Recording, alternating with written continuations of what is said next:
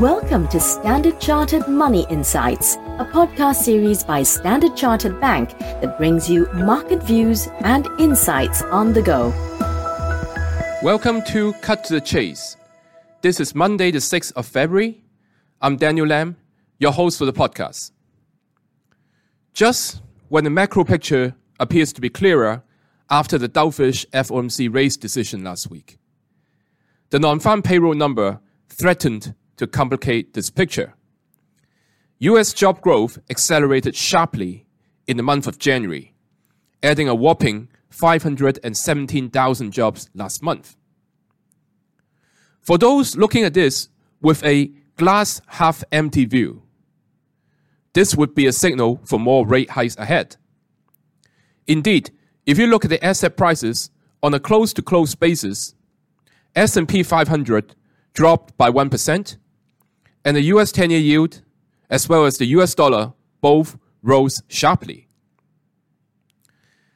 However, for those looking at this glass half full, the biggest takeaway on Friday was that it is entirely possible for strong job gains to occur with moderating wage growth, which was at plus 30 bips month on month, in line with expectations, and versus plus 40 bips prior. The pattern of decoupling in NFP and wage growth data has been emerging since the fourth quarter last year. This is consistent with Powell's increasing openness that it is possible for the Fed to meet its inflation goal, even if job growth does not cool from here.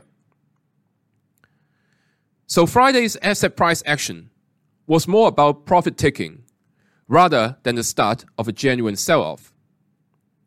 Looking at intraday price action, for example, the S&P 500 cash market was recovering well from opening at the lows, only to falter in the second half of the session. Technically, it is normal for S&P 500 to retest the 4100 level, which was previously the resistance and now turned support level.